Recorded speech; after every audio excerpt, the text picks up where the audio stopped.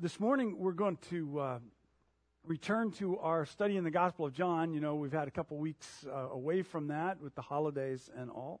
But we're going to be, it's been a few weeks since we've actually been in this study. We're near the end of our study in this Gospel. We've been at it for, about a year now?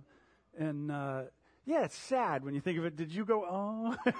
Because that's how I feel when we come near the end of these as well. On the back of your bulletin, you'll find an explanation of the structure of the Gospel of John, and just to familiarize yourself with where we are, if maybe you're new here, we're in the last section. We're in the Book of Glory. John's divided into two parts. We're in the final section here, where his glory is actually being revealed.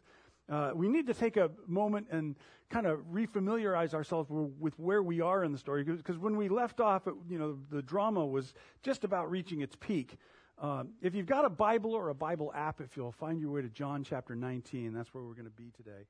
In the story so far, Jesus has come to Jerusalem to celebrate the Passover as he would with all of his fellow brothers and sisters.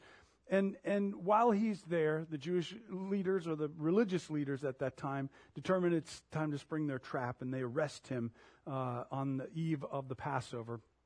And he's taken before the Sanhedrin, which is the highest ruling council within Israel at that time. He's tried before them overnight in an illegal trial, and then he's taken before the Roman governor Pilate, who was in charge of that territory for the empire. The religious leaders were pushing for capital punishment. They wanted to be done with this guy, get him off their stage. But Pilate was hesitant to do that. And we went into all the political intrigue that was back behind all of this story. What was happening with Pilate, like the troubles that he had with the empire, the conflict between he and the religious leaders. If you want more on that, you can go back and listen to our earlier teachings about that. But needless to say, it's a tense drama here. The religious leaders want one thing, Pilate wants another. Pilate has Jesus flogged. That's what happened in the story so far. He was unsuccessfully trying to get him released, hoping that would inspire some pity. But it became clear in this story that even though Jesus looks like the victim in this, he's very much in control of what's happening in this story. He's laying his life down. No one's taking it from him. And that means that there was a greater hand guiding these events. And Pilate had no power to change it, which is crazy because from the natural perspective of things, the guy that had the most power in this entire drama was completely without agency to be able to do what it is that he wanted to do. The final straw comes in this argument when the religious leaders apply a political pressure, and they claim that they have no king but Caesar. Sort of like saying, Yahweh is our God, but Caesar is our emperor. So Pilate knows he's beaten at this point, because this was one thing that a representative of Rome just could not allow. And that is for the emperor to think that he is somehow disloyal to the crown by allowing a rival to the crown to exist. So he sent Jesus off to be crucified. And that's where we left off our story, and where we'll pick up today. If you're there in John chapter 19, we're going to be starting to read from verse 16. And I'm going to read the whole thing in one setting. It really needs to be kind of kept together as a cohesive event, and then we'll go back and unpack it and examine what it says there. So if you're there in John 19, starting in verse 16, it says, "Then Pilate turned Jesus over to them to be crucified." It's very ambiguous language in that. Them, who is them? We're assuming he means the people in charge of crucifying people, but it's also capitulating to what the religious leaders wanted there. So they took Jesus away. Carrying the cross by himself, he went to the place called Place of the Skull, in Hebrew, Golgotha. There they nailed him to the cross. 2 others were crucified with him, one on either side, with Jesus between them. And Pilate posted a sign on the cross that read, "Jesus of Nazareth, the King of the Jews." The place where Jesus was crucified was near the city, and the sign was written in Hebrew, Latin, and Greek, so that many people could read it. Then the leading priests objected and said to Pilate, "Change it from the King of the Jews to, 'He said, I am the King of the Jews.'" Pilate replied, "No, what I have written, I've written." When the soldiers had crucified Jesus, they divided his clothes among the four of them. They also took his robe, but it was seamless, woven in one piece from top to bottom. So they said, rather than tearing it apart, let's throw dice for it. This fulfilled the scripture that says, they divided my garments among themselves and threw dice for my clothing. So that's what they did. Standing near the cross were Jesus' mother, his mother's sister Mary, the wife of Clopas, and Mary Magdalene. When Jesus saw his mother standing there beside the disciple he loved, he said to her, "Dear woman, here's your son." And then he said to this disciple, "Here's your mother." And from then on, this disciple took her into his home. Jesus knew that his mission was now finished. And to fulfill Scripture, he said, "I'm thirsty." A jar of sour wine was sitting there. So they soaked a sponge in it, put it on a hyssop branch, and held it up to his lips. When Jesus had tasted it, he said, "It's finished." He bowed his head, and he gave up his spirit. All right, John is scant on his details in this event compared to the other Gospels especially. But remember, John's Gospel isn't like the other Gospels in that he's trying to teach us as he goes along. So he's trying to bring out theological truths, and so we'll see a lot of variation in this. He'll leave some things out that the other Gospels have. He'll add some details that we hadn't had in the other. But he's trying to get at the meaning of these events for us. Also, the first readers of this didn't need somebody to give them a lot of detail about crucifixion. This was something that they were very familiar with and were not happy about at all. Cicero, the notable Roman statesman and philosopher, wrote, "Crucifixion is the most cruel and shameful of all punishments." This is coming from a Roman leader. "Let it never come near the body of a Roman citizen, nay, not even near his thoughts or eyes or ears." In other words, you don't want anything to do with this thing. It's that bad. You've heard me say before that crucifixion was Rome's marketing campaign. That's why they did this in public places. That's why they put a sign over the head of the person who was explaining what their crime was to send the warning out. This was Rome's way of saying, we're here to build roads and aqueducts and open up trade opportunities, but if you oppose us, we'll put you on a cross too. Have a nice day. And I don't want to dwell on all the gory details of crucifixion. We can figure it out. I mean, there were nails in the wrists and the ankles, right through nerve clusters. The only way to breathe was to pull yourself up to be able to exhale, and imagine doing that if your back has been laid bare from a beating. This was pure horror on display. Jesus, who had done no wrong, endured it. And John provides us this detail just before he gave up his spirit and died. And it says in verse 30, Jesus said, "It is finished." Now, this was not Jesus just saying, I'm tapping out. I'm done. The pain's too much. I quit. The word used in the Greek means that a task has been completed. It's a statement of accomplishment. It is finished. But interestingly, he doesn't say what is finished. Neither does John, actually. Jesus regularly expressed that he was here to do his Father's will. He said that he would drink the Father's cup. He said that his hour had come to fulfill, to finish his Father's work and to be glorified through it. But none of that really informs us about what it is. What it is finished in this. And it's a reasonable question to ask. Why did Jesus die? And what was accomplished in his death that prompted him to say that through these events that he's experiencing here, something has been completed? I mean, it's a reasonable question to ask if we didn't have the whole rest of the New Testament, which is what the whole rest of the New Testament is about. Just sitting down and trying to work through addressing this issue, fleshing out the meaning of Jesus' death and his resurrection to us, his followers, what that means for us, what that means in this world. But the seeds of that theological garden that we've got in the whole rest of the New Testament, I believe, are planted right here in John's account of Jesus' death. So this morning, we're going to pose that question. Why did Jesus die? What did it finish? And what was accomplished through this brutality?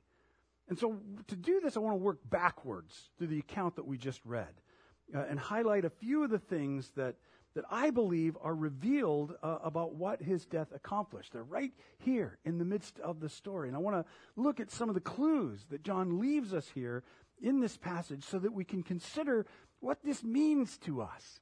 Because it means a lot to us. It really does, whether we know it or not. So we'll rewind. Let's rewind just a little bit. And the first thing that we encounter as we work backwards from the words, "it is finished," is Jesus saying that he's thirsty. And John finds this a significant fulfillment of a messianic prophecy from Psalm 69 that says, "You know of my shame and my scorn. You see that what all my enemies are doing.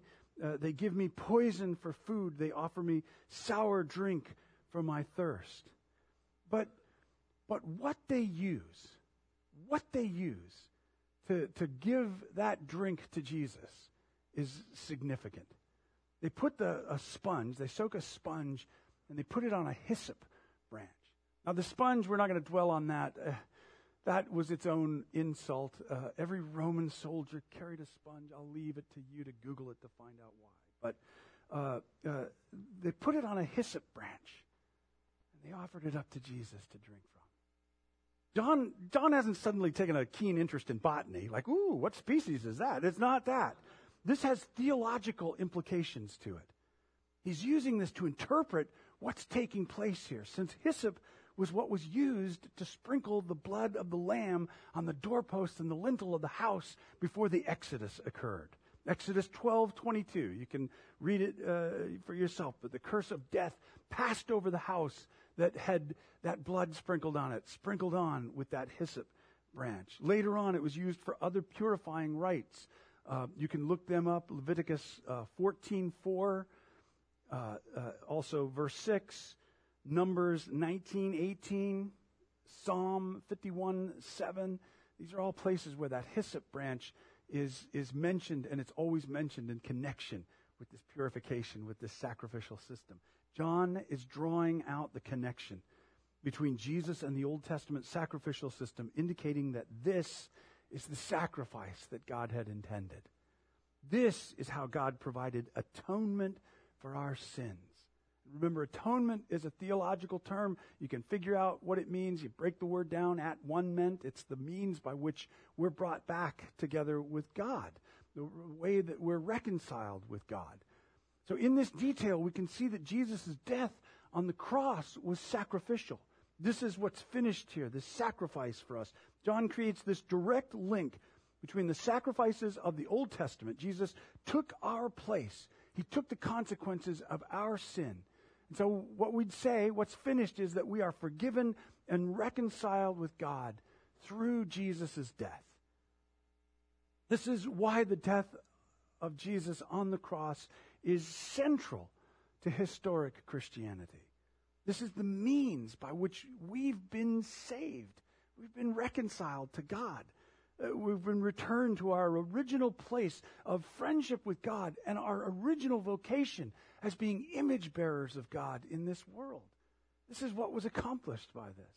Over and over in the New Testament, this claim is made. Paul says in Romans 5, verse 8, "But God showed his great love for us by sending Christ to die for us while we were yet sinners." And Peter says it in 1 Peter 3:8, "Christ suffered for our sins once for all time. He never sinned, but he died for sinners to bring you safely home to God. He suffered physical death, but he was raised to life in the Spirit." So Jesus died to deliver us from the consequences of the fall. Our determination to live by our own wisdom and throw off the wisdom of God or the wisdom of our Creator. And that's what's landed us in the world that we live in right now. Sin and death and domination by evil, which we all know is present still in this world. All of this, Jesus delivered us from through sacrificing himself. And in the dying, he said, "It is finished." We are reconciled with God, meaning everything that must be done to rescue humanity has been done there in the event of Jesus' crucifixion. We don't do enough good to add any more to that salvation. The salvation that we have isn't dependent on how well we do this Christian thing. Jesus said, it is finished in his death. And we have to rest in that. It feels counterintuitive. I know. As a human being, we keep thinking, well, I got to earn something in this whole process. But the reality is, we've got to rest in what he said. We've got to be okay with it. It's finished. It's finished. We don't add to our salvation through good works. And believe it or not, we don't diminish our salvation in sinning. Our salvation is finished. Paul said the same thing in Romans 5 when he said, when sin increased, grace increased all the more. But then to qualify it, later on, as he's unfolding these concepts, he says, does that mean we should continue to sin? That grace can just keep on growing and we can show it off? That grace can do its thing? And he said, God forbid. Absolutely not. Why? Because it's incompatible with the salvation that he's given us. They don't work together. He saved our lives, which means in that sense, our lives belong to him. He rescued us. We belong to him, which means we have to learn what his values are, what his purpose for our lives is, who he says we are. We have to discover who it is that God says we are, not allow ourselves to be defined by a broken culture or the surmisings of the society around us. We go back to what he said, who he said we are, children beloved by our Father. So do we do this well? Well, no. I mean, who here wants to say, oh, I do this great. I'm really good at this. Blake, you weren't even listening. You just saw me raise my hand and you just followed right along. No, we don't do this well. Apart from Blake, none of us do. But this is the way we determine to live. This is the direction we set out to follow. Because we want to cooperate with the salvation that was provided to us through Jesus' death on the cross. This forgiven new life has meaning and purpose and value to it that we never understood before. That's why we set out to live this way. It's a journey. But the means of obtaining that salvation is already complete. Our relationship with God is sealed and it's finished. He took care of it there. We got to rest in that. So Jesus' death on the cross, it removes our sin. It reconciles us to God. And usually as this narrative is being told, that's kind of where we stop. I mean, you've heard me criticize that within the evangelical realm before. We kind of finish it right there. Okay, there we go. We got saved. Whoop-de-doo. Done, done, done. Let's go. But if we rewind a little further, we realize there's more to this than just the fact that we get to go to heaven when we die, and it's even more than that, but either way. If we rewind a little further, we find Jesus addressing two people. The disciple whom he loved, which is almost universally believed to be John, the one who's writing this gospel, and his own mother, Mary. And Jesus does something amazing here. I mean, you think of everything that he's been going through this day. And in the midst of all that he's going through, he arranges for her care in his absence. I mean, I can't even wrap my mind around selflessness like that. That's just incredible to me. John is commissioned with taking her into his family, and John and Mary then take on this new family dynamic that's not a part of basic genetics or bloodlines or anything like that. It's something completely different. And many scholars actually see the church, the new community of Christ, being forecast and even formed here in this encounter with Christ's death then at the center. It can be a picture of the church formed right there at the foot of the cross. A familial community formed around him giving himself. People who in turn then are characterized by that same selfless, self-giving love. Like what Susie was talking about when she was quoting John in his epistle earlier. We follow suit. We follow that same pattern and love selflessly like he did. So in this clue, we can see that Christ's death on the cross created a new community based on this self-giving family dynamic We are formed into the family of God through Jesus' death. And this is a big deal for us as humans. Somebody might say, oh, well, there he goes. He's plugging church. Come to church. No, it's not that. You've never heard me begging people to come to church. The point of this is that we belong to something now. And that's huge. I don't think we ever take enough time to think about what this means.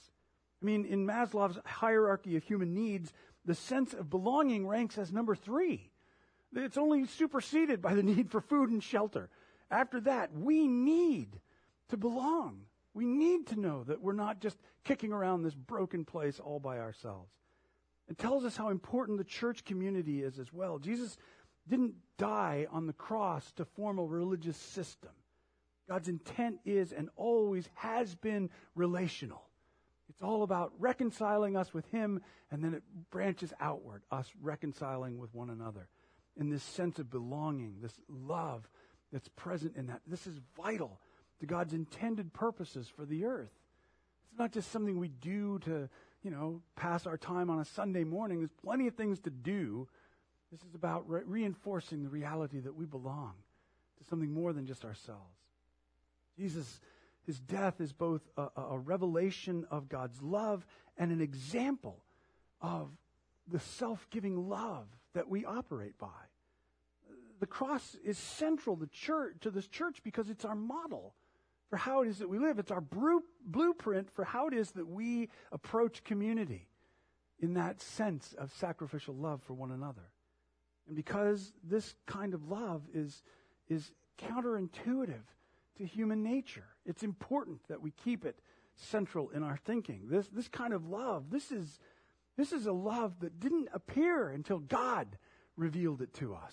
Because this kind of love is only possible when sin no longer is calling the shots on things.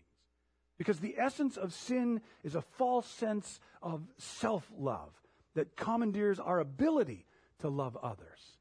All we can do is think about the self.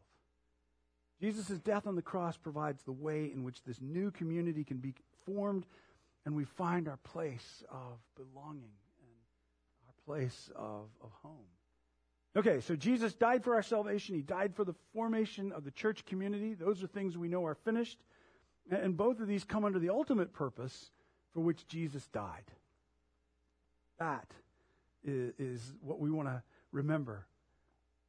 That is what was finished on the cross. What's that, Rob? Well, if we keep rewinding, we see the soldiers casting lots for Jesus' clothes, another fulfillment of a messianic prophecy found in Psalm 22.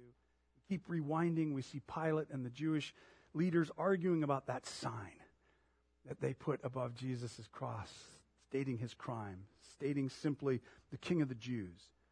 Further back, you remember the last time we taught on this, we saw the soldiers dressing Jesus up in mock royal attire, putting a crown of thorns on his head in place of the royal wreath crown that Caesar would wear.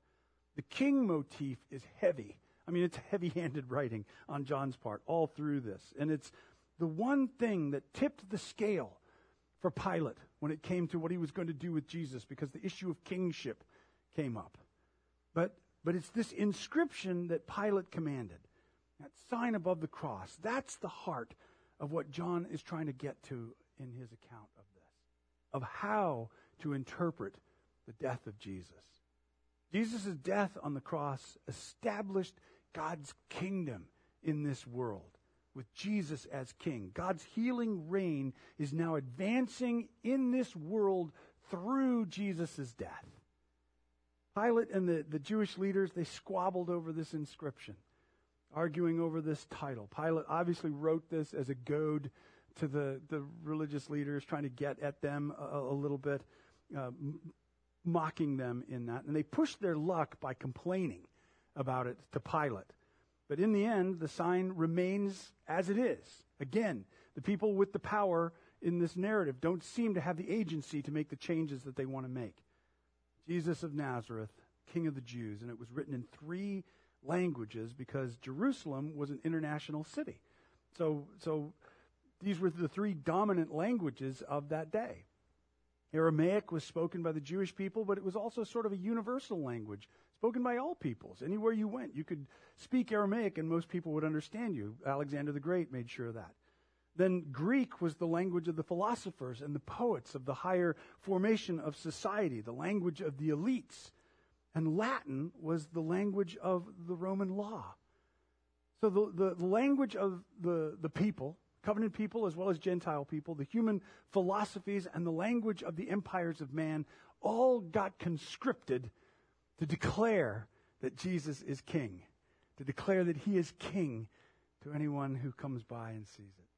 I believe Pilate was an unwitting prophet announcing the worldwide scope of Jesus' rule. Jesus is king, and that is the announcement of the gospel message. That is the essence of the good news. When we talk about the good news of God's kingdom, we talk about the gospel. That's what we're talking about. That God's reign, his kingdom has come. You've heard me voice my concern that sometimes we lose sight of that. We emphasize that Jesus died to save us, or that, and he did. Or we'll emphasize the formation of the church, and of course that is all part of it. But both our salvation and the church are provided so that we can be subjects of his rule, an outpost of the kingdom of God here on this earth. Because when we say kingdom of God, we often have that misconception of the kingdom of God is often some heavenly place somewhere far away, like, a castle nestled in the clouds way off in the sky or in space or whatever, and it has nothing to do with this world or life right now. But that is a misconception. A kingdom is not just a geographical place. It's defined by people who are ruled by a king or a queen. And that means the kingdom of God is us, people who are submitting our lives to Christ's rule, who look to him to provide the example, the teaching, and the understanding for what life means and how we go about living it. Jesus ascended as king through his sacrificial death. And that, I think, is one of those things that we really have to grapple with. And, it's in any day and age. That's a hard one. His rule is advancing and impacting this world by the lives of those he rules who emulate that same kind of sacrificial love and care for the others. It's incredible. Christ's kingship and the cross are powerful intersections of ideology. To the natural mind, they are fundamentally incompatible. The idea of being a king and going through this. Our notions of king and kingdoms collide with this king on a cross. And at some point, it has to create a crisis for us. And the crisis is, what do we do with this king on a cross? What do we do with our lives when we're called to emulate this king on a cross? The world is obsessed with authority and dominance, with wealth and violence and power over people, while Jesus displayed the exact opposite in his inauguration as king. Rome came into a territory and built buildings and set up temples and opened up trade, but also put the locals in their place in subjugation to Rome and threatened people with a cross. Jesus came with no place to lay his head, pointing away from temples, promoting generosity and lifting up the oppressed, and he took the cross on himself. The exact opposite of the way the kingdoms of this world operate and work. God's kingdom arrived and continues to advance through the expression of this amazing, divine, selfless love. And we are kidding ourselves if we think somehow we're going to advance the church in some other way.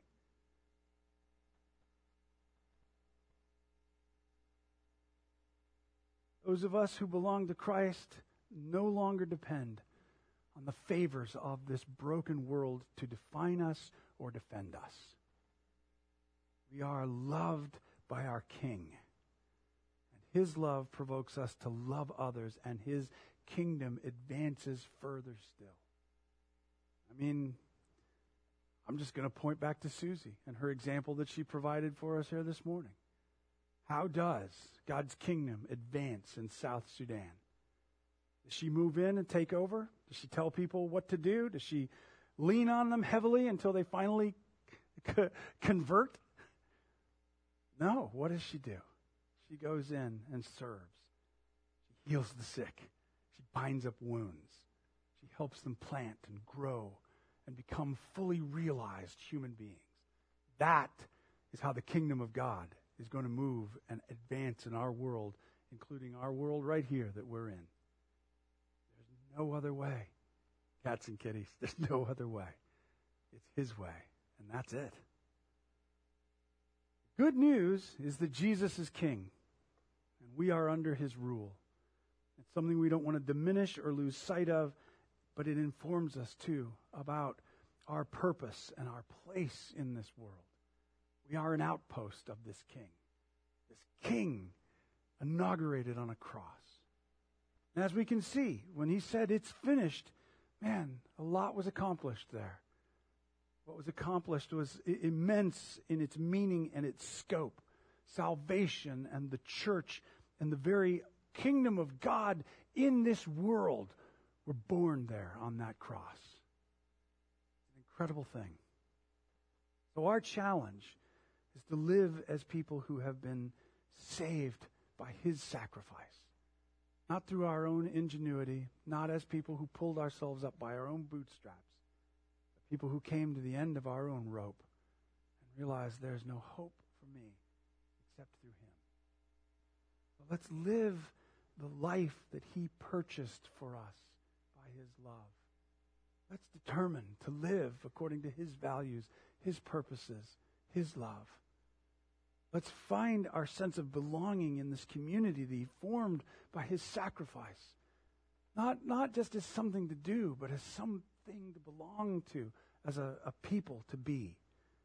And above all, let's submit our lives to his rule, live according to his purposes, understanding ourselves according to his intent for life. Not just expending it on our own selfish desires, but coming into what life really is like when we're willing to lay it down for the other. Nothing quite like it. To learn what his definition of us is and begin moving away from how the culture has defined us. Let's live securely as servants of our loving King. And let's be his agents as outposts of his kingdom here on earth. Right on? All right, very cool. If you're able, will you stand with me? Father, we thank you so much for your word. As we've presented ourselves here before your word, we pray, Father, that you, by your Spirit, will shape us into who it is that you intended us to be. We long for you, Lord. And we thank you, Father, for your willingness to go to this extent to show your love for us. Lord, we could look at it and get sentimental and emotional about the price that you paid and the injustice of it. That you, who did no wrong, whose hands only healed others, being pinned down by nails on a cross. But most important of it all, Father, help us to recognize the dynamic of your rule, the power that's represented in that amazing sacrificial love. Help us, Father, step into that same power, to experience that power, and then share that, the power of your love in the world where we've been placed. I pray that that's true for every person that's here today. Awaken us to our mission and our calling, to demonstrate your love to a world so desperately in need of it. I pray this for us, Father, as a church, as the individuals who make up the church. I pray this, Lord, in Jesus' name.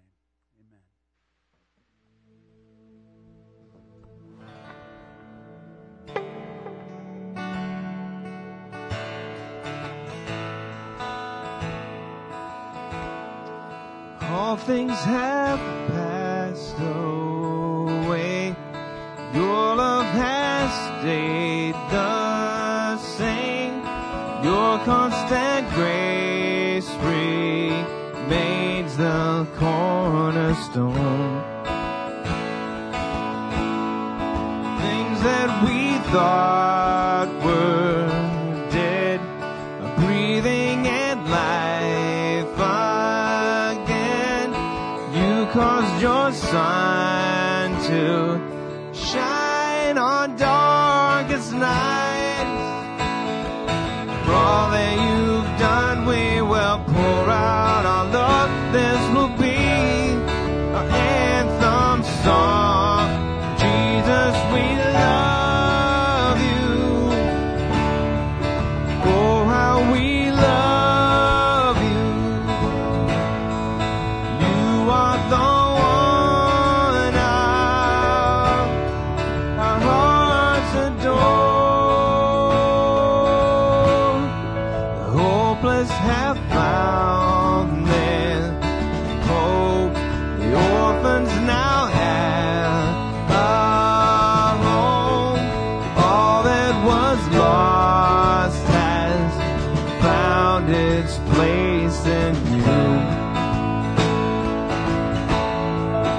You lived our weary head.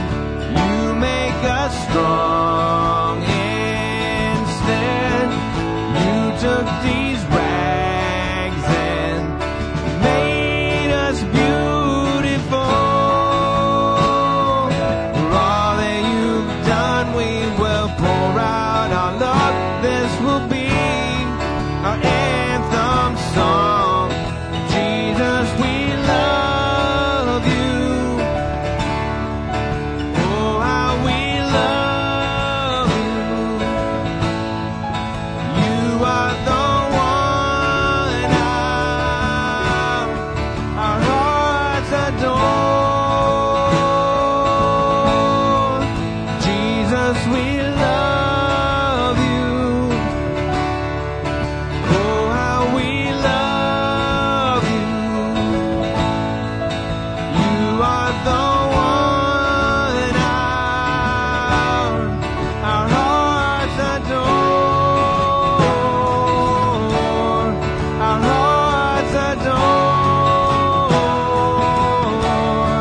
Our hearts adore. Our hearts adore.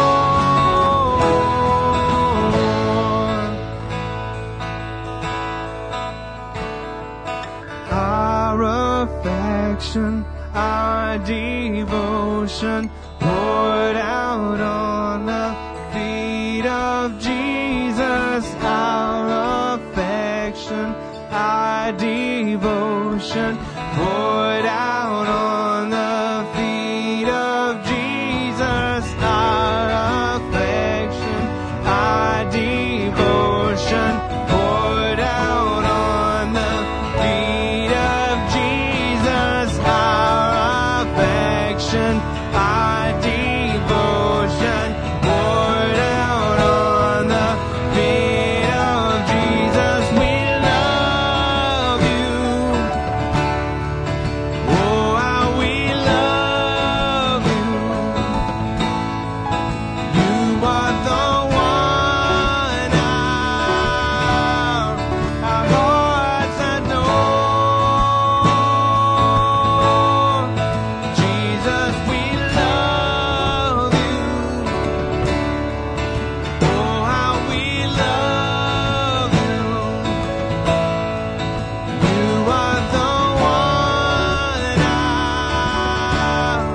our hearts adore. Jesus, we love you. Oh, how we love you. You are the one our hearts adore. Sing that one more time. Jesus, we love you. Oh, how we love you. You are the one our hearts adore.